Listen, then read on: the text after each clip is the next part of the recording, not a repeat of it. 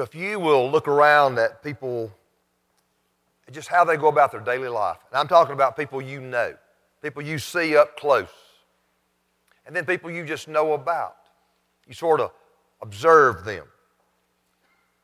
Isn't it true that most people are just focused on the here and now? What they can see, what they can hear, what they can touch in the world around them. Now that does not mean that most people are consciously trying to block God out of their life. It certainly doesn't mean that most people intentionally live as if He does not exist. A Gallup poll taken in 2016 asked a simple yes or no question: do you believe in God? 89% of Americans said yes. Now, in one way, in 2016, I would think it would be lower, but at the same time, it was a one question, yes or no, and a lot of people who said, yes, I believe in God, it might not be the God of the Bible who's revealed Himself in Jesus.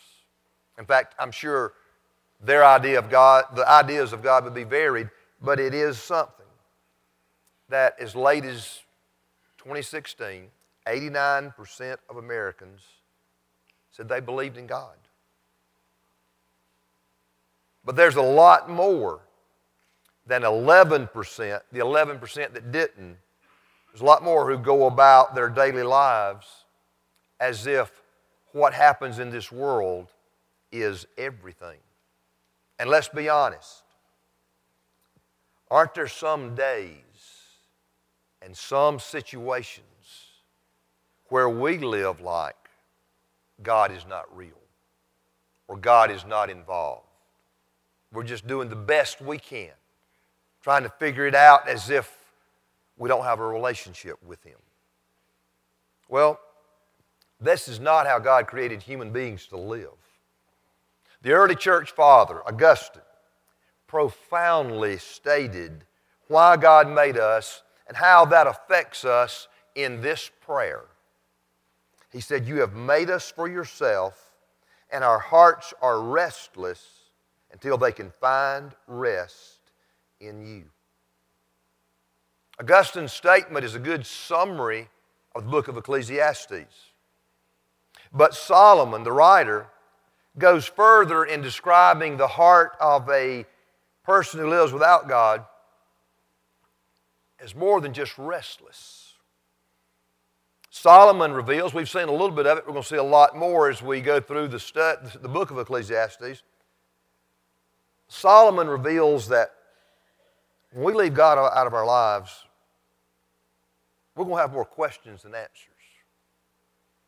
We're going to find that there's just not a lot of satisfaction to be found in life. We're going to find a lot of frustration. Solomon repeatedly says that life lived under the sun, as if God doesn't exist, has no lasting value or meaning.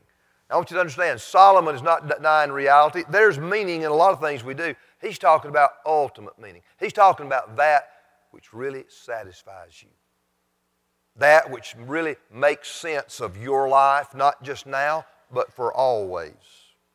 Chuck Swindoll explains why such a life with God left out has no value or meaning. Look at it. Solomon had everything he wanted and investigated everything that was visible under the sun. But he found nothing that provided real meaning or satisfaction. It seemed logical that the source of ultimate meaning and satisfaction must be invisible. But how many people do you know who can see the invisible? How many people can hear the inaudible? An American Indian was walking down the street of New York City with a good friend who was from that city, lived their whole life there. Well, as they were walking down the busy street, the Indian put his hand out to his friend and said, "Wait, stop. Did you hear that?" His friend said, "Hear what?" He said, "A cricket." And his friend just laughed and said, "What are you talking about? You didn't hear a cricket in the middle of Manhattan all this noise, there's no way that you heard a cricket. Well, the friend, he just sort of grinned and said, watch. And the friend was still in the midst, cars going everywhere, people yelling, horns honking. He stopped, he listened. He slowly made his way across the street, and there was this concrete planter with a tree growing in it. And he got to it, and he felt around on the mulch, and he pulled out a cricket. His friend could not believe it. How in the world could you hear a cricket in all this that's going on? And the Indian replied, it's just a matter of what you're listening for. Let me show you. And then he reached in his pocket and pulled out a handful of coins, quarters, nickels, dimes, pennies. He held it up about shoulder high and just dropped them. As soon as they all hit the concrete and that ping sound sounded, every head within a block turned and looked at that spot where they heard the money hit the ground. The Indian looked at his friend with a grin and said, it's all about what you're listening for. If we rarely see the invisible or hear the inaudible, it's because we're not looking for it. We're not listening for it. If we live life only under the sun, if we live life like it's just all up to us, like God doesn't even exist, we're going to find a lot of things in our life won't make sense, and they certainly will not satisfy us. And that is the message of Ecclesiastes. I'm calling this series Discovering What Matters Most because that's what Solomon is trying to help us do throughout this book. He's pointing out what matters most. You have to excuse me. He's pointing out what matters most by pointing out two things. Number one, the many things that do not ultimately matter. And that's the majority of the book. Most of this book, Solomon is writing from the perspective of somebody who has no relationship with God. He is writing because he probably experienced some of this himself toward the end of his life as king when he just blew it all. Solomon wants us to learn from his mistakes, or at least from what he's telling us. Solomon wants us to understand where we won't find that which we really want, really need to make our lives more purposeful. And then he tells us the few things, but the important things that really do matter. Let's look now at some of the things that matter to most people, but Solomon learned firsthand they don't really, when all's said and done, they don't really matter. Number one, the things in life that do not satisfy. That's going to be from chapter 1, verse 12 through chapter 2, verse 23. I put 22 as 23. Think of what you'll read there. We're not going to read all of these verses. We're going to read some of them, but not all of them. If you just sort of walked through those verses, that's sort of like a diary of Solomon's search for true satisfaction and meaning in life. Let's look at it. Number one, wisdom will not ultimately satisfy.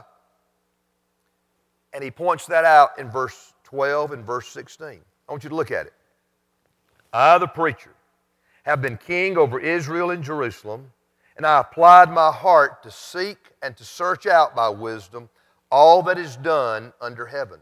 It is an unhappy business that God has given to the children of man to be busy with. Look at verse 16. I said in my heart, I have acquired great wisdom, surpassing all who were over Jerusalem before me. And my heart has had great experience of wisdom and knowledge. Solomon really did grow in wisdom and knowledge and understanding. I'm going to guess most people in this room, you know that God gave Solomon a special gift of wisdom. It's described in 1 Kings chapter 3. At the beginning of his kingdom, as beginning of his reign as king, Solomon's heart was right with God. God even asked him, what do you want? I'll give you anything you want as king over my people. And Solomon's reply was, I want to be wise. I want you to give me wisdom so that I can serve your purpose, help your people. And God gave it to him. God gave him such wisdom that no one ever lived was wise like Solomon. But that's not the only kind of wisdom he had. Solomon studied life. I mean, he was sort of like a scientist and a philosopher. He tried things. He thought through things. He did research. And as he did this, his worldly wisdom grew. And that's not a slap at the kind of wisdom I'm talking about. It's not contrary to God's wisdom. You see, all truth is God's truth. If something's true, it's just true. It's just the way God made things. All truth is God's truth. And so as Solomon studied and learned, he grew wise about all kinds of things in this world. But as time went on, Solomon stopped thinking about how God was involved in his life and his kingdom. Solomon started looking too much at just this world, life under the sun. And his relationship with the Lord deteriorated. He failed to use his wisdom in God-honoring ways. Truth is, he started chasing women. And women, many wives, 1 Kings 11 tells us, they took him away from the Lord. And they not only took him away from the Lord, Solomon put his focus on false gods of these pagan women that he wasn't supposed to have. And it resulted in Solomon and his family and the whole kingdom suffering disaster. All because wise Solomon acted like a pure fool as he got older in life. Solomon even studied, he goes on in verse 17, the opposites of sanity and wisdom, madness and folly. Look at that, verse 17. And I applied my heart to know wisdom and to know madness and folly. I perceive that it is also but a striving after wind. Solomon wanted to know everything. What's wise, what's not. How wise people live, how fools live. He wanted to learn from people's what they knew and what they didn't know. He wanted to learn people's mistakes even. But when all was said and done, when you combined all this great learning, he says it was like a striving after the wind, or it's like chasing the wind. That's an impossibility. You understand that. You can't chase the wind. You can't catch the wind. Even if you could, what would you have? That's his point. It's futile. It's futile. But even more, look in verse 18. For in much wisdom is much vexation or grief or pain or sorrow. And he who increases knowledge increases sorrow. Solomon learned much and grew in wisdom, but it didn't satisfy him. In fact, he said all it did gave him pain and sorrow. Now, this is not an excuse for you who are especially in high school to go home and say, all this studying, it just causes pain and sorrow in my life. I'm going to quit studying. That's not the point here now. There's a right way to go about it. Don't give up on it. But this reminds us something here. There's a lot of truth in that old saying, ignorance is bliss. Sometimes the more you know, the more you stress. Now that doesn't mean we should go through life and be willfully ignorant, put our heads in the sand and not try to know what's going on. But let's face the fact.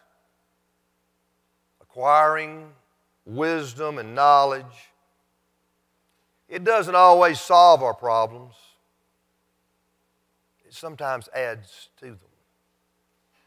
And we can become very, very wise and knowledgeable about life, but still not find true satisfaction. That's what Solomon is talking about.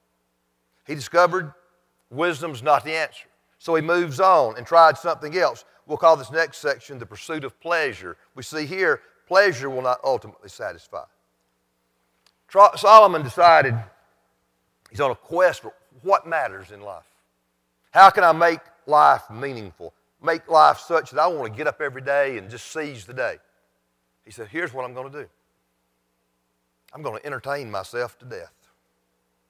And so look at it, verses 1, 2, and 3. We're in chapter 2 now, verse 1.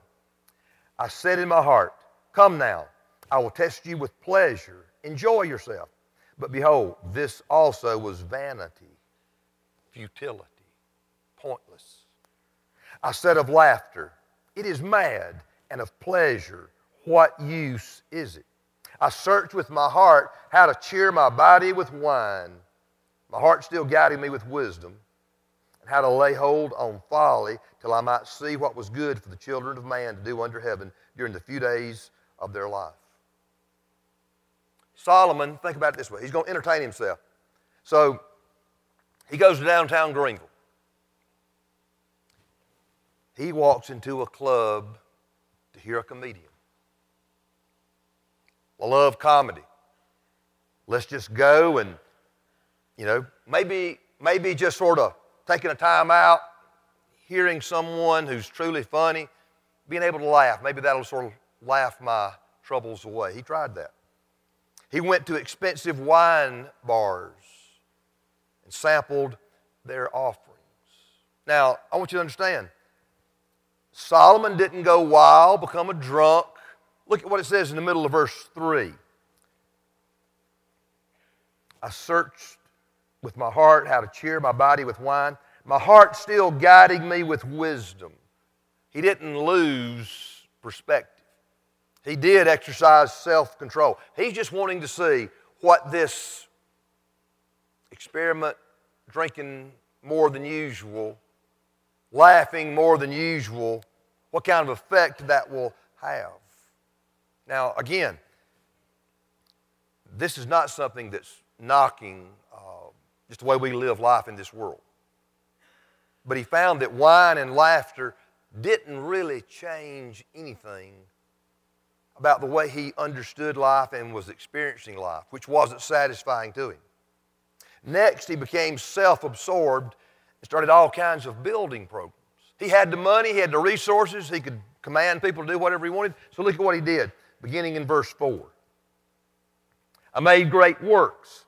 I built houses and planted vineyards for myself. Now, I want you to notice all the personal pronouns. I, myself, my, me. Look at it. I made great works. I built houses and planted vineyards for myself. I made myself gardens and parks and planted in them all kinds of fruit trees. I made myself pools from which to water the forest of growing trees. He's doing good things. He's doing things that will benefit other people. We're not talking about evil things here, good things. But it didn't satisfy him. He wasn't content. And so, he decided to forget restraint. He started accumulating more of everything: slaves, musicians, and women. Look at what it says in verses 7 and 8. I bought male and female slaves and had slaves who were born in my house. I had also great possessions of herds and flocks, more than anyone who had been before me in Jerusalem. I also gathered for myself silver and gold and the treasure of kings and provinces. I got singers, both men and women, and many concubines, the delight of the sons of man. Solomon became a poster child of a man obsessed with money, wealth, power, sex. Money, sex, and power. Someone wrote a book about Solomon's downfall, and that was the title of it. A man of money, sex, and power. That's what he was experimenting with. But it didn't satisfy him. He had everything that a human being could ever want. He had the money. He had the power. He had the resources. But look at verse 9 through 11. So I became great and surpassed all who were before me in Jerusalem. Also my wisdom remained with me, and whatever my eyes desired, I did not keep from them. I kept my heart from no pleasure, for my heart found pleasure in all my toil, and this was my reward for all my toil. Then I considered all that my hands had done, and the toil I had expended in doing it, and behold, all was vanity and a striving after wind, and there was nothing to be gained under the sun.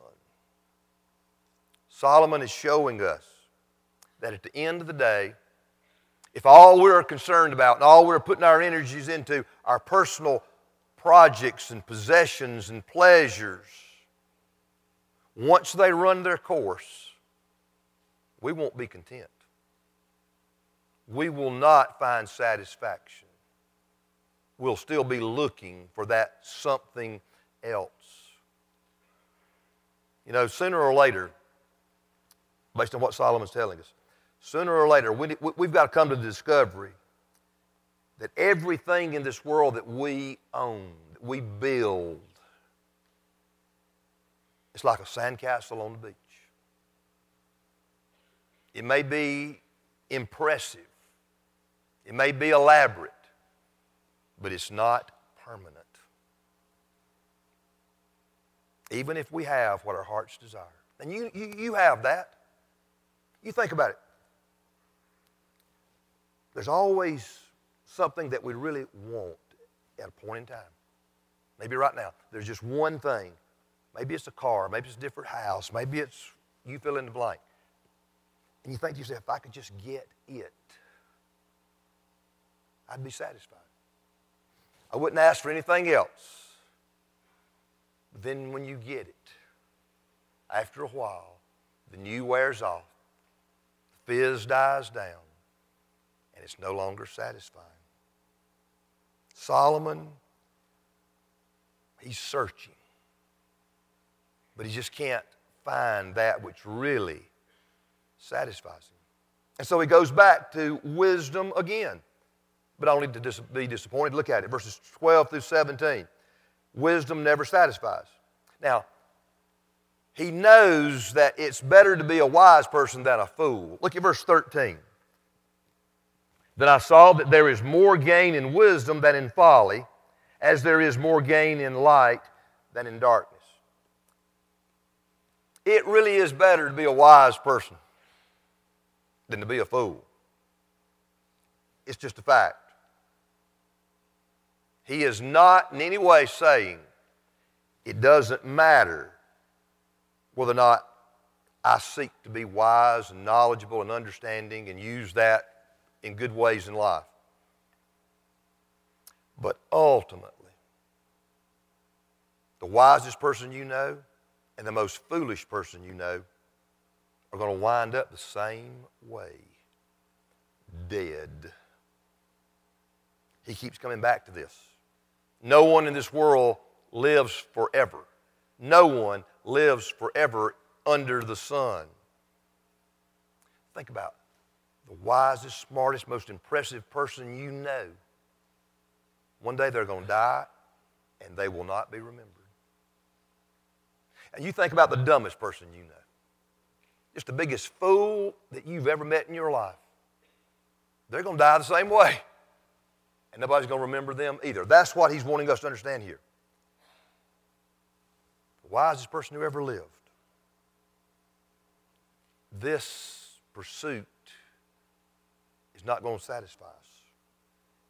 There's always going to be something missing. We're always going to be restless until we find our true rest in a relationship with God. There's one more thing listed in Solomon's diary about what didn't satisfy him, and that was his work. Look at verses 18 through 23. Work does not satisfy. The point he makes in this section is that all he has acquired is going to be left to somebody else one day. Look at verse 18. I hated all my toil in which I toil under the sun, seeing that I must leave it to the man who will come after me, and who knows whether he will be wise or a fool. You think about that. Think about that, let's just say, if you're middle-aged or older. You've worked, you've hopefully saved. You may not be wealthy. There may not be a whole lot that you're going to leave, but you're going to leave something. And let's just be honest now. You're probably going to leave it to a child or a grandchild or niece or nephew. You're going to leave it to somebody you know. Does the thought ever run through your mind, are they going to blow it? Are they going to act foolishly and lose in a matter of months what I have worked and acquired for years? Look at what he says in verse 19.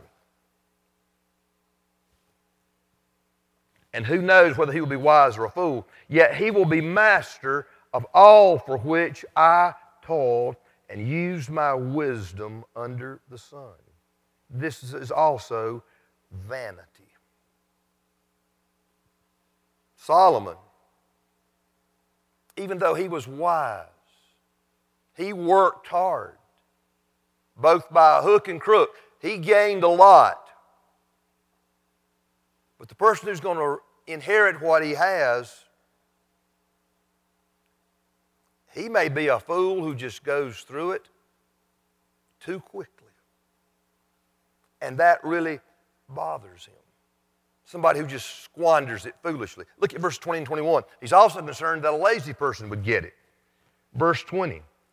So I turned about and gave my heart up to despair over all the toil of my labors under the sun, because sometimes a person who has toiled with wisdom and knowledge and skill must leave everything to be enjoyed by someone who did not toil for it. This is vanity and a great evil. Solomon is thinking, all this stuff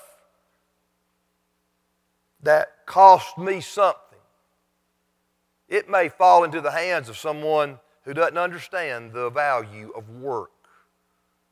He'll get what he does not deserve. Think about it.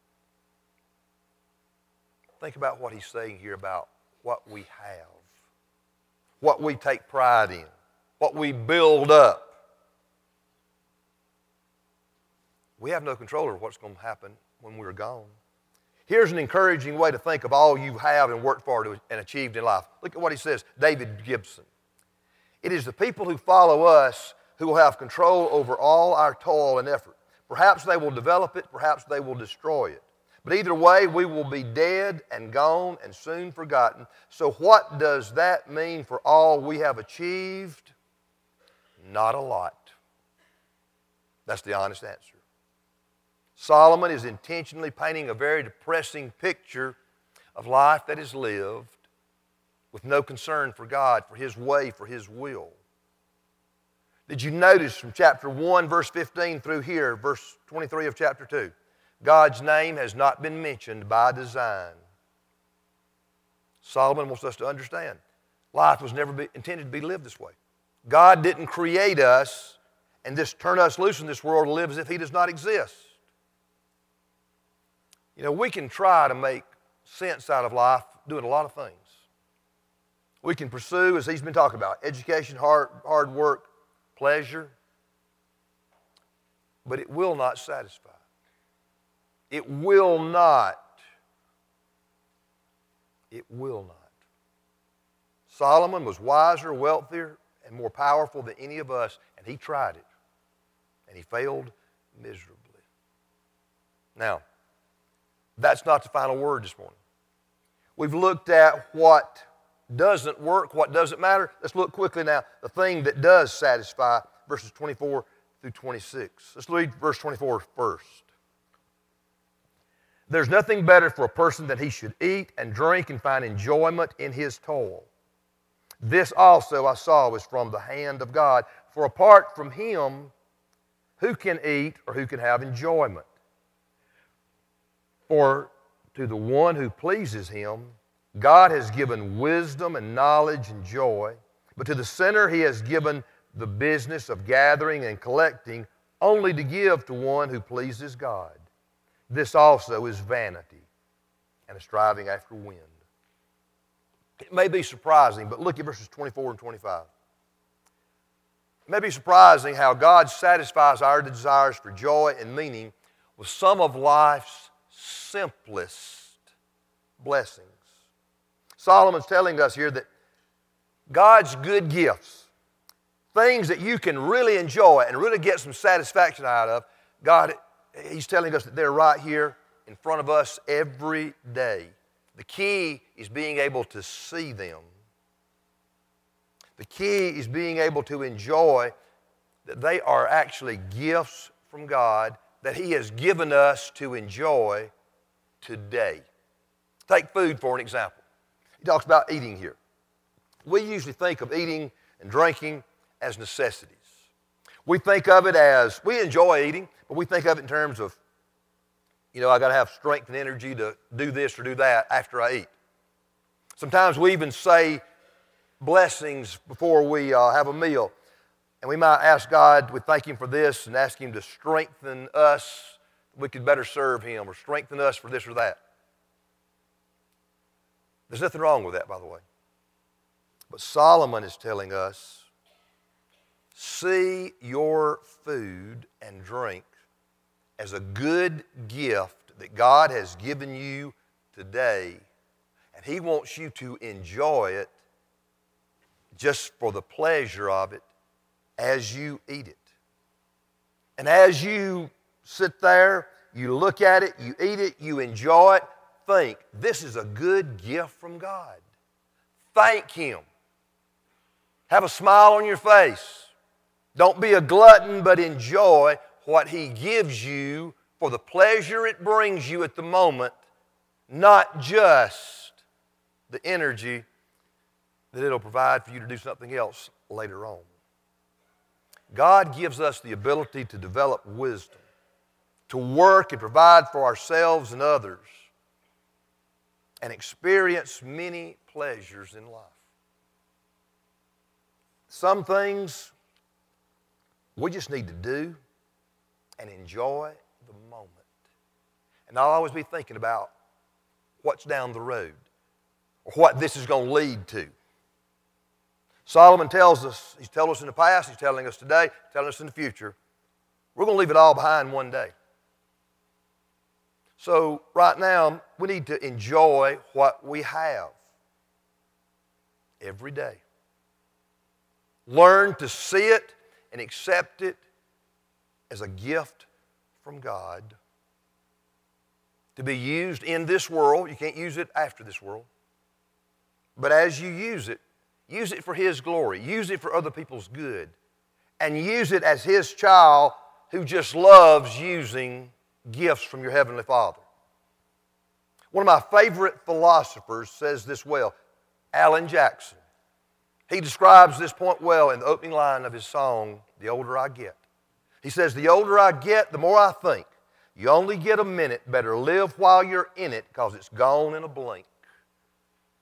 That's the message of Solomon. That's the message of Ecclesiastes.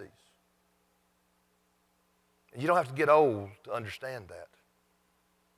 Solomon wants us to understand. Life in this world, it's just a minute. And as Jackson says, we need to learn to live while we're in it. Enjoy your wisdom, your understanding. Enjoy your food and drink. Enjoy the simple gifts, all the gifts that God gives you, because it will be gone in a blink. And that's how God made the world. These things that we have in the world to be used in the world, these things are not eternal. Augustine was right when he said this to God. You have made us for yourself, and our hearts are restless until they can find rest in you. I want to ask you, have you found true rest, peace, contentment in a right relationship with God through faith in Jesus Christ? You know, when Mainline sung that first song this morning, there was a recurring line how Jesus changes everything. And that's true. When we're born again by the Spirit of God, we come to faith in Christ, His Spirit lives in us, and He changes us from the inside out. He changes the way that we look at life. He enables us to see the invisible. He's the one who enables us to hear the inaudible. He's the one that just changes our whole perspective on life. If you don't know Christ as your Lord and Savior, I want to encourage you, put your faith in Him now. Turn from your sin, call upon Him to save you. Trust Him. Live your life the way God designed for you to live. Get right with Him through faith in Jesus. Trusting and resting in Him. That is truly the only way to live and experience a meaningful and satisfying life now. But also, and more importantly, the only way to experience a meaningful and satisfying eternity. Would you pray with me? Dear God, all of us in this room can understand that living life in this world as if this world is it does not satisfy. Most of us have tried various things and found that to be true. But Lord, even though we know it, we do that so often. So show us, Father, the futility, the foolishness, the pointlessness of such a life.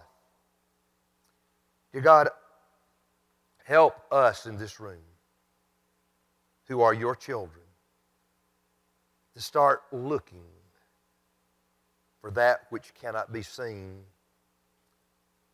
Help us, dear God, to start listening for that which cannot be heard audibly.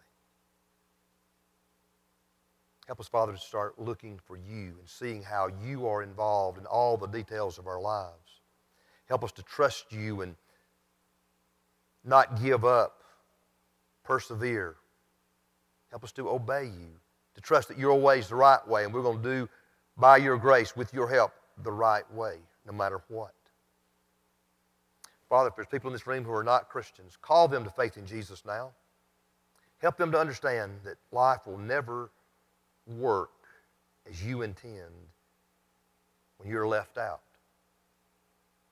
So help them, dear God, to truly turn from their sin and put their trust in Jesus.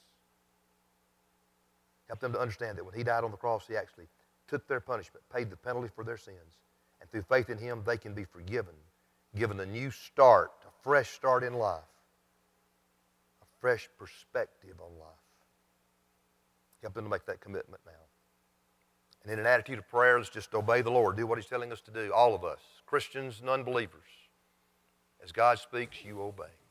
If I could help you, I'll be here at the front.